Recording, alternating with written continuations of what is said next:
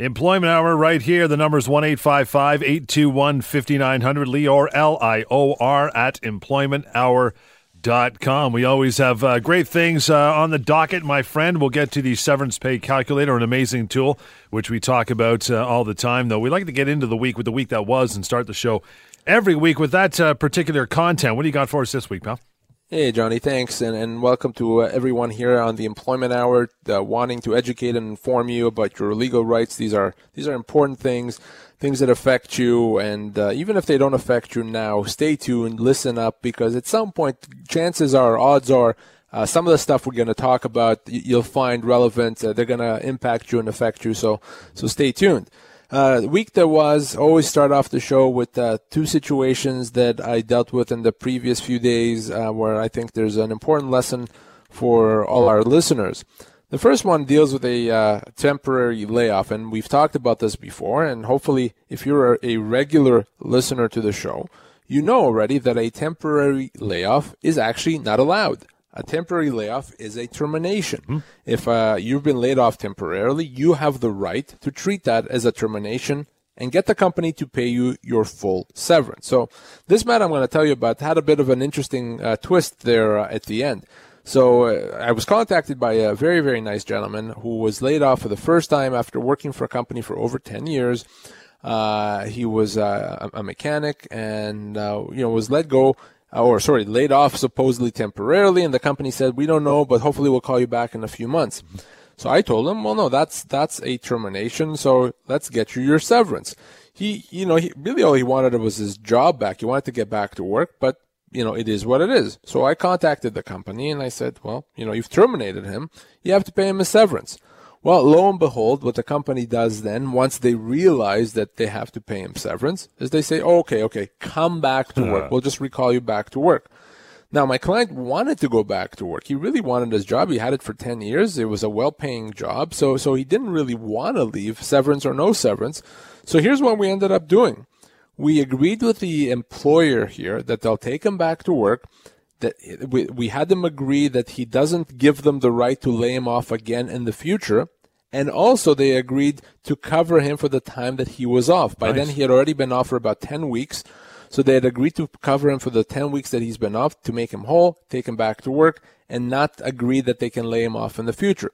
He was extremely happy about that. He gets back to work. He didn't lose any income. They even agreed to cover his legal fees. So it was a really good result for this gentleman when he got what he wanted. Now, they couldn't necessarily have made him come back to work. They would have had to pay him severance. But because he was anxious to go back, he wanted his job, this was a very good resolution. So I think that's an important point here, because it is in some situations like this with a temporary layoff that we may actually get you your job back if you want it, because once the company realizes, oh crap, we have to pay this guy a year's severance, well, we may as well have him come back to work. That could be an option. So that all starts off with the understanding and realizing that a temporary layoff is actually illegal, and that you have right and you have recourse, and you give me a call to discuss it. That's what this guy did, and thankfully and hopefully for a long term, he got his job back, and he's quite happy about it, John.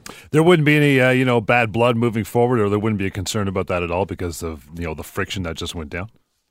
Because we didn't have to take any legal action, it was all pretty quick and above board. There was no lawsuits or anything like that. He felt that he should be able to continue working, and they assured from their perspective that, from their perspective, there's no bad blood. But that is true. In some cases, the employer may be a bit upset as to, the employee daring to challenge them over what they've done. In this case, it doesn't look like that's going to be what's happening. So hopefully he continues to work there for many, many more years. And now the fact that they know that he's wise enough to contact you, it's squeaky wheel gets a grease. So they'll probably they'll roll forward with caution when it comes to him next time, which is a plus for him, I guess. Right? It's a very good point. They probably know that he now understands his entitlements, or at least knows someone that understands his entitlements. So they'll probably tread carefully when it comes to doing things that they're not supposed to do. So really a very good result for this guy in this particular circumstances. Excellent. What else you got? Next situation in my series of worst severance packages ever. And it's actually difficult for me to come up with these because there's so many of them that Nice. I come across every week. So to pick one that's particularly bad. But again, in this situation, we were talking about a fairly well-paid individual, a salesperson, that was making over $200,000 and had worked for the company for 8 years. And the company said that they're going to pay him 8 weeks pay when they let him go, but 8 weeks of his base salary. He was salary plus commissions. So 8 weeks of his base salary was right around $8,000, where he is owed 12 months full compensation, which was over $200,000. Jeez. So this was a situation where the difference, the value between what they've offered him and what they actually owed him was $200,000. And there's an important lesson there because, you out there listening right now, you may not be owed $200,000 worth of severance, but you may well find yourself in a situation where you've been offered 8 weeks severance when you're owed 12 months severance, or when you've been offered severance that doesn't include all components of your compensation. So that's an extremely important lesson. It's not just about how many weeks or months pay you get. It's what's included in it. Is it just base salary? Well, then what about bonuses? What about commissions? What about benefits, car allowance, pension? All those things should be included. And for this particular gentleman, the difference, the delta, was over $200,000. And I thought it was worth mentioning here. Just a terrible, terrible severance offer. We'll take a short break. Information can be had anytime, even when the show is over. You call 1-855-821-5900 and Lior, Lior, at employmenthour.com through email. We'll get to the severance pay calculator, some emails, and we'll get into the biggest mistakes that employers make after a short break here in the Employment Hour. Talk Radio AM 640 and AM 900 CHML. The number 1-855-821-5900 and Lior at employmenthour.com. Let's talk about the severance pay calculator, and I love this tool. Give me some details.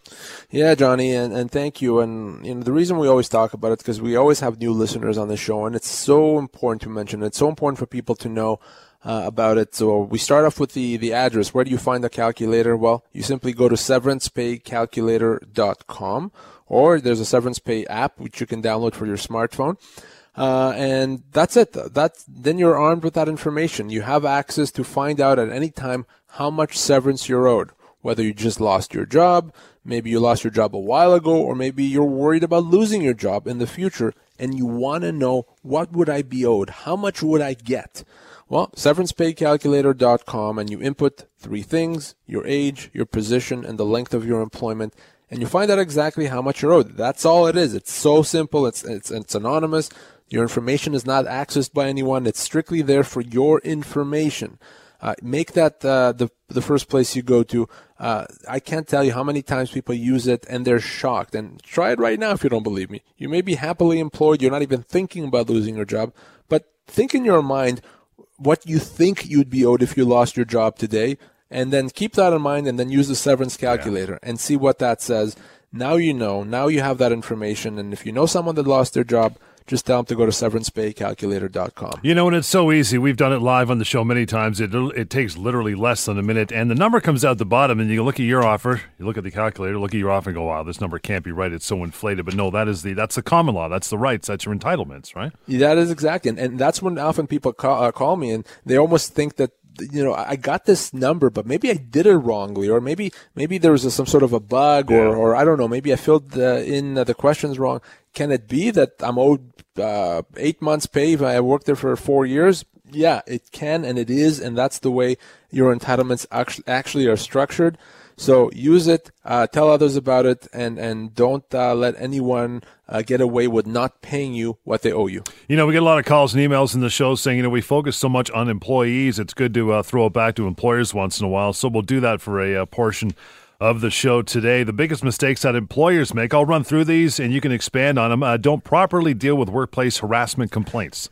Yeah, Johnny, and we do want to educate both employees and employers. We want to tell people best practices, advise people of rights and obligations, and a lot of times employers get into trouble because they don't know certain things, or they make certain assumptions, or they simply don't deal with things the way they should deal with. So I'm going to talk over the next couple segments. We're going to talk about a few of those big ones, a few of those matters that get employers into trouble and create problems for them. And the first one you just mentioned, it is a big one, and it gets bigger all the time as people become more aware of their rights, and that is harassment, workplace harassment, and employers not dealing with it properly, not taking the legal action, not taking the measures that they're supposed to do to either protect employees from harassment, or even more important, to properly deal with it when the harassment is raised. So let's break this down here.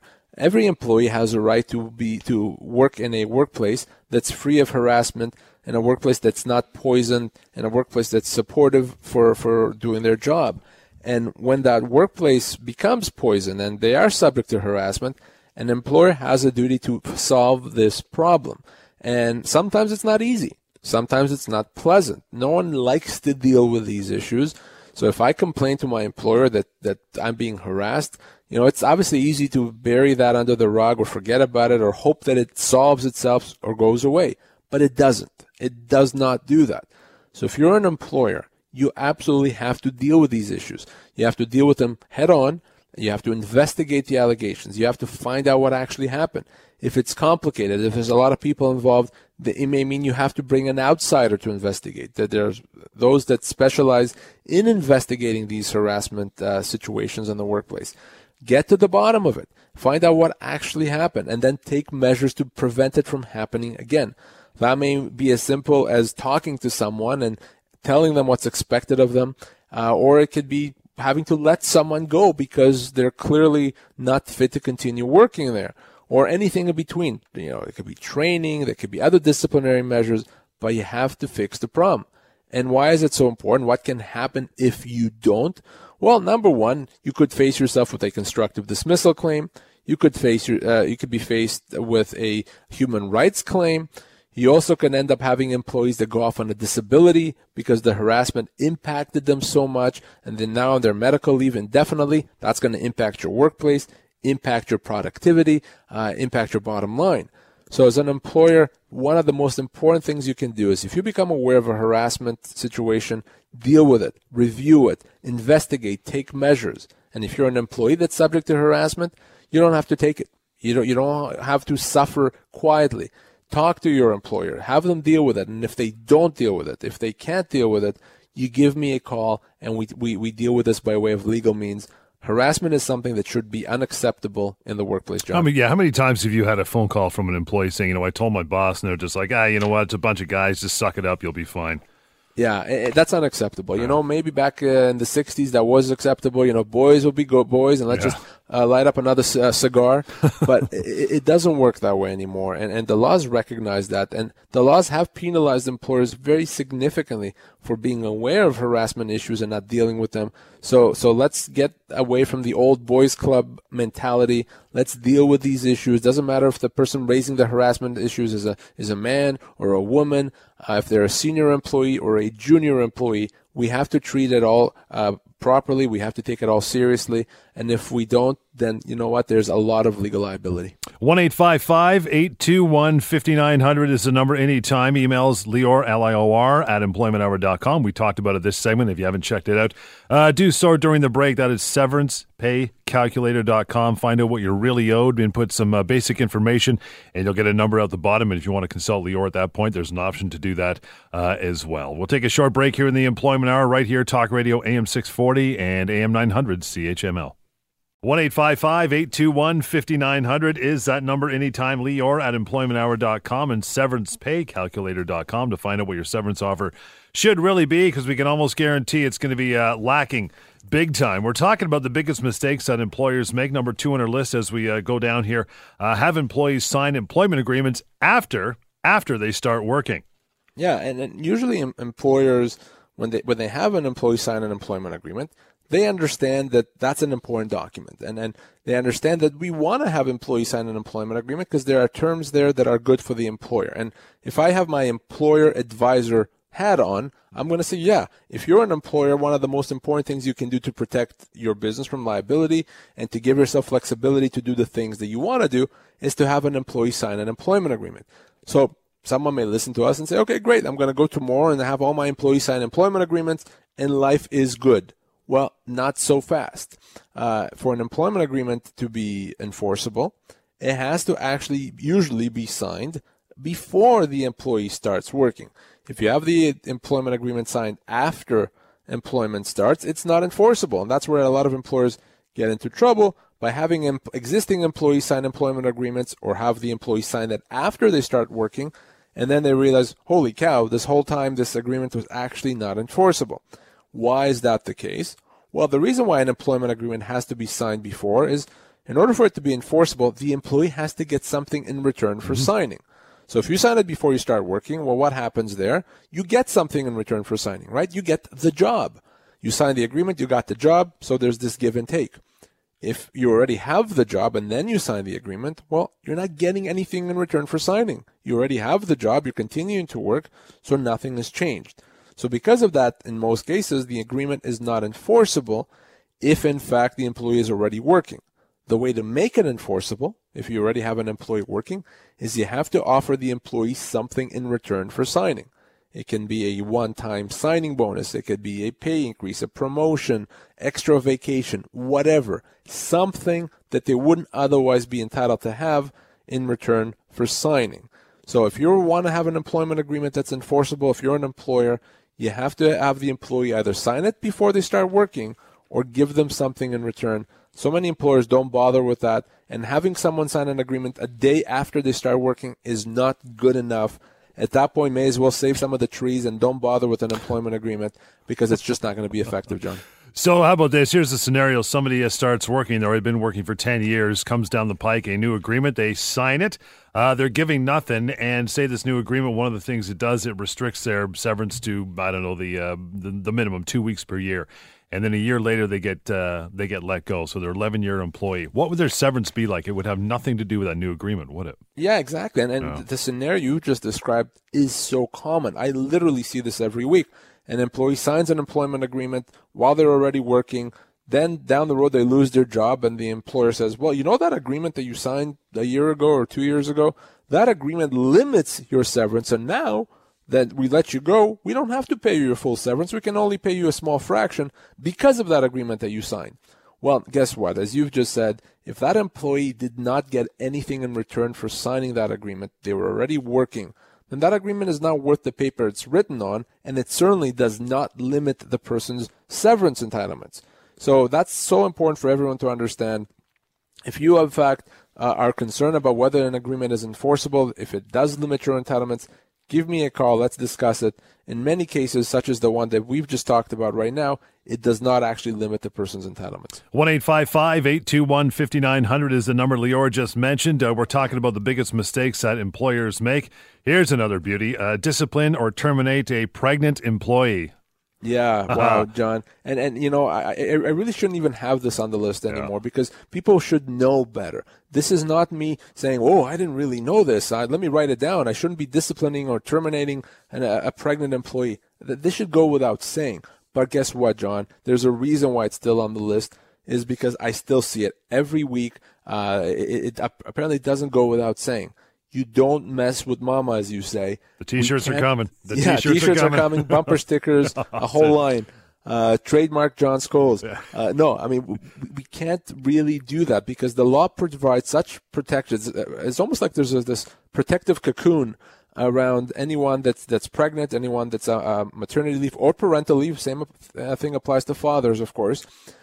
You shouldn't be disciplining them. You shouldn't be terminating them. Now, you still have to run your business. If you can show that the termination had absolutely nothing to do with the pregnancy or the discipline had absolutely nothing to do, okay, fine. But that's going to be very, very difficult to do. There's almost an assumption there that if you're, you find that someone is pregnant and the next week now they're being suspended because they did something wrong, there's an assumption that it's tied to the pregnancy, that you're suspending them because they're pregnant. You don't want to have that fight. So if you can avoid it, I would avoid doing anything like that with an employee on maternity leave, an employee that's pregnant, parental leave, any of that. Just don't mess with it. Distance yourself from the pregnancy. Once that's over and the person's back, then you can think about how to manage the person in the best way possible. It's just the most important advice I can give employers. Don't go there. Don't fall into that black hole. It's huge liability all around. The things we're talking about this segment, the biggest mistakes that employers make. We'll take a short break and do a few more. If you're an employer, this whole show, a lot of the show is for you, so we hope you're taking notes. In the meantime, the number is 1-855-821-5900, Lior@employmenthour.com through email, and you can go to severancepaycalculator.com if you're an employee or an employer and find out what your severance package should really, really be worth and the entitlements you have waiting for you if that package is right in front of you right now. We'll take a short break. The Employment Hour, Talk Radio, AM 640 and AM 900 CHML. 1-855-821-5900 is the number. Lior@employmenthour.com through some email. And severancepaycalculator.com. You'll want to find out what your severance offer should be, your full entitlements. Use that app. Takes about 30 seconds to run through it and get the number at the end, which will be both shocking and absolutely correct. We're talking about the biggest mistakes that employers make. They don't accommodate employees' medical limitations. Another bad one. Yeah, and another bad one, and another one that really should go without saying. If you have an employee that comes to you and says, here's my doctor's note, here's what my limitations are, I can't lift more than 50 pounds, or I can't stand for more than 5 hours, whatever it is, you as the employer have a very, very strict legal duty to do everything possible to provide that accommodation, to provide that help, to allow the employee to come back to work on some sort of a accommodated basis. You cannot say, well, no, too bad. Your job is this, and unless you can do your job 100%, I'm not going to take you back. It doesn't work that way. You have to accommodate, and you have to accommodate even if it's not easy. It's not enough to say, well, yeah, I could, but it's going to be a bit of a pain, so I'm not going to do it. It doesn't work that way. The legal test, the legal description of this is you have to accommodate to the point of undue hardship. What that means is you have to accommodate only up to a point where it becomes completely crazy, completely unreasonable. But there's a lot of space between, easy and completely unreasonable. So the general rule is you have to do everything possible to provide that accommodation to help the person. And that may mean a few things. It may mean changing their hours, changing their duties, allowing them to do a different position, even potentially having someone help them do parts of the job. So if a part of my job is I have to lift these heavy boxes, I can do the other parts, but I can't lift the heavy boxes. Well, maybe you find someone to help me with the lifting of the boxes so I can do the other parts of my job. There's really no limit to the potential accommodation that could be that an employee may have a right to get. Now, what's important here is it's not enough for the employee to say, hey, employer, this is what I need or this is what I want. That has to come from a doctor. A doctor is the only one that can describe what the limitations are. Now, a doctor can't necessarily say, here's the accommodation. The doctor should simply say, this is what the limitations are. This person can't stand for more than 5 hours or can't lift more than 50 pounds. Then it's up for you, the employer, to make arrangements to find something that fits those limitations, those restrictions. Way too many employers, John, that I see don't want to do that because it's not easy, right? It's uncomfortable and it makes life more difficult. But that's not an excuse. Our human rights laws mandate that happens. And if you refuse to do that, if you refuse to provide proper accommodation, again, not only could you be found to have constructively dismissed the employee, you're also in breach of the human rights legislation. There could be a lot of liability there. So remember, you have to accommodate an employee's medical condition, medical limitations, as long as it's supported by a doctor. 1-855-821-5900 is the number. You need to get a hold of Lior anytime. Talking about the biggest mistakes that employers make, offering inadequate severance. This has got to be number one of all time. Well, yeah, right? and it's certainly the most common. Yeah. This is the big one. This is the one that I see every single day, dozens of times a day, literally dozens of times a day. People call us losing their job and their employers offering them pennies on the dollar. Now, those employers usually that offer pennies on the dollar fall into one of two categories. Either the employer is trying to get away with something, and the employer knows how much they have to pay, but they hope the employee doesn't know. So that's one category. The other category is employers that legitimately don't know or don't appreciate how much they have to pay. The employer may believe that they only owe this person 2 weeks' pay or 2 weeks severance when in fact they owe them 6 months severance. Either way, it's no excuse. An employer should educate itself as to how much they owe An employer should be informed, just like an employee should be educated with respect to their legal entitlements. An employer should be educated with respect to its own legal obligation. So an employer can also use the severance pay calculator. There's an employer mode there, works just the same, outlines for the employer how much they have to pay, and gives them some other tips and advice. You can use an employment agreement if you're an employer to cap liability and stipulate how much you'd have to pay. Ignorance is no excuse. And if you do offer someone inadequate severance, you may find yourself faced with a wrongful dismissal claim. An employee may start legal action for wrongful dismissal because you didn't know any better. You didn't know how much money you paid them.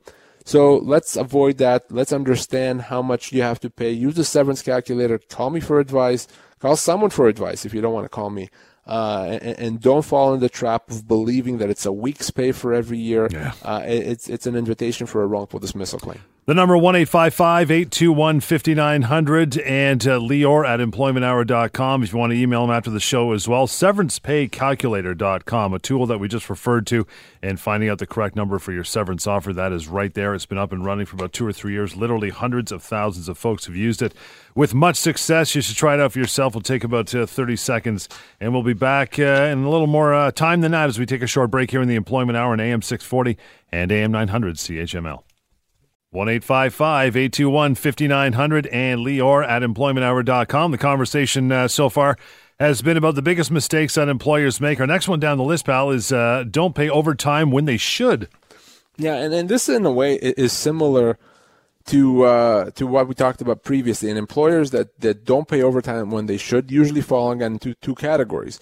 Either the employer hopes that it can get away with it, that the employee may not know that overtime is owed, or the employer itself may not realize that overtime is paid. There's this almost misconception out there that overtime should only be paid to hourly people or that overtime has to be approved. None of that is actually true. So for employers listening, and for employees listening, to avoid any trouble, here's how it works with overtime. Usually, overtime is paid to any employee that works more than 44 hours a week. It doesn't matter if that employee is an hourly employee or a salary employee. An employee that's on a fixed salary that still gets overtime if they work more than 44 hours a week. To calculate, and by the way, sorry, John, overtime is a time and a half for any hours spent more than 44 hours a week. So if you work 48 hours, you get paid for 4 hours based on time and a half. And if you're on a salary, we simply calculate your weekly salary and divide that by 44, and that gives us an hourly rate. That times 1.5 is what your overtime rate is. Now, there are some positions that are exempt from overtime. For example, IT professionals are exempt, engineers are exempt, doctors, lawyers, some other professions as well, farmers, pool cleaners. There's a few exemptions. Best one. Best one, pool cleaners. It's coming up, guys. Summer's around the corner, and you guys are not going to get overtime. But in reality, yeah, most other people get overtime. And the other thing to remember here, John, is a lot of employers think, well, hey, I didn't approve the overtime, so I don't have to pay the overtime. Well, no, it's not that simple. If the overtime hours were actually worked, if in fact they were worked and it was legitimate, then you have to pay for it. The fact that someone didn't get it approved may be a disciplinary matter. You may be able to discipline them and say, that's unacceptable, but the fact that it's unacceptable doesn't mean that, well, I'm not going to pay you. It doesn't work that way.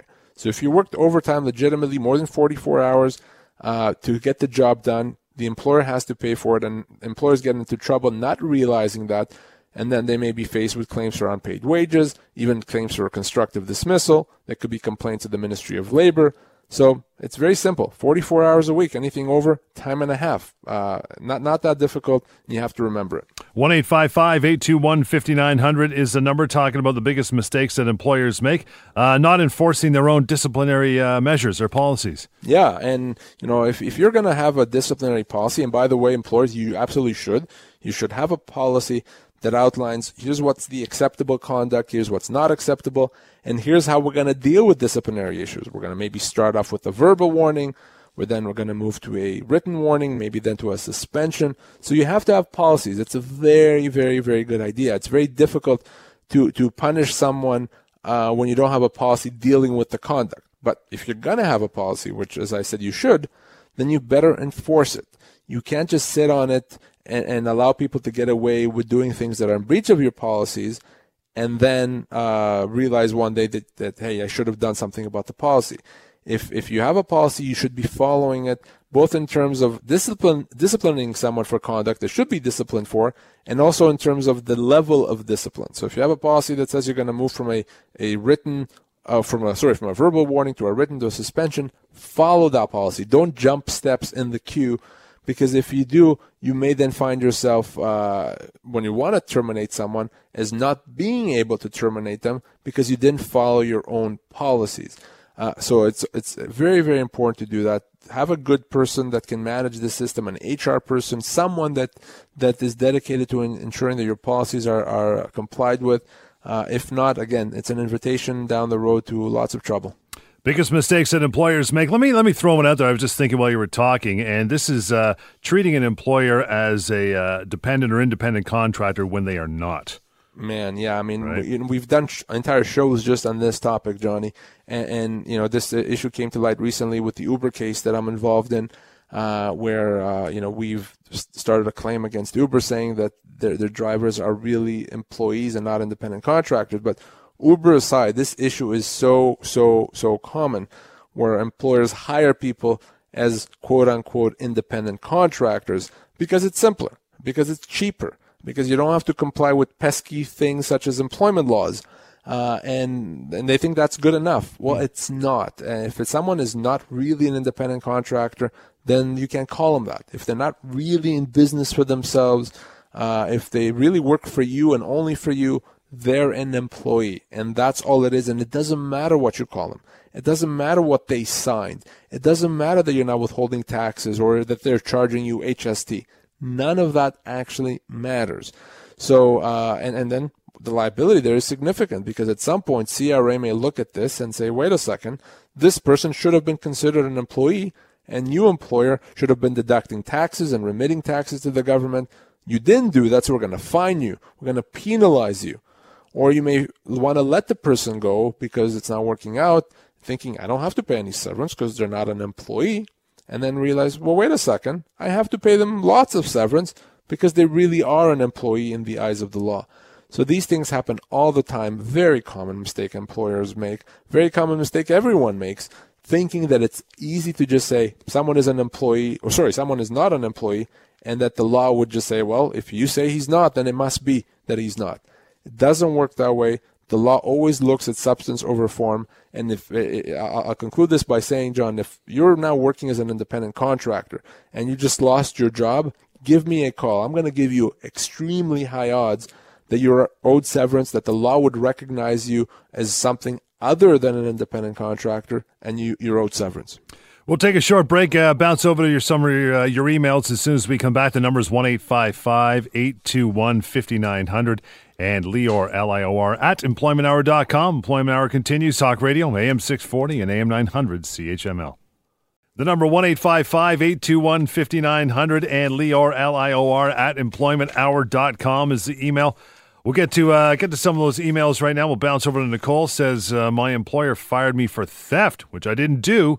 The employer also refused to give me any proof. What can I do? Well, I'm not concerned about proving. I'm concerned about whether the person actually did it. If you stole, then obviously that's the worst thing you can do when it comes to an employment relationship. That's the unforgivable sin, if you will. So you can be let go. On the other hand, to be accused of stealing when you didn't do it, well, then that's just equally as bad. No one should be accused of something as serious as theft, as stealing, if their employer doesn't really have the goods on them. So if you've been let go because the employer says you stole, well, that's a wrongful dismissal. Of course it's a wrongful dismissal. And in fact, because that's a very harsh way to deal with someone, accusing them of stealing when there's really nothing on them, then the employer may have to pay you additional compensation, some other damages, just because of the harsh treatment. So give me a call. I definitely want to talk to you if you've been accused to do something that you haven't done. And employers, please, if someone stole from you, yeah, you should let them go. In fact, you must let them go. But make sure you know that they did. Make sure you have the proof. Speculation is simply not going to be good enough. We'll get to Sean here, writes in again. Lior at employmenthour.com says, I found an envelope with money in the store where I work. Took it to the police and left it with them. My employer told me I should have taken it to the store owner. They fired me. Can they do this? Well, that's harsh. I mean, I can see the store maybe having a policy that says if you find something, you got to return it to us and we'll deal with it, right, rather than you taking matters to your own hand. I can see that.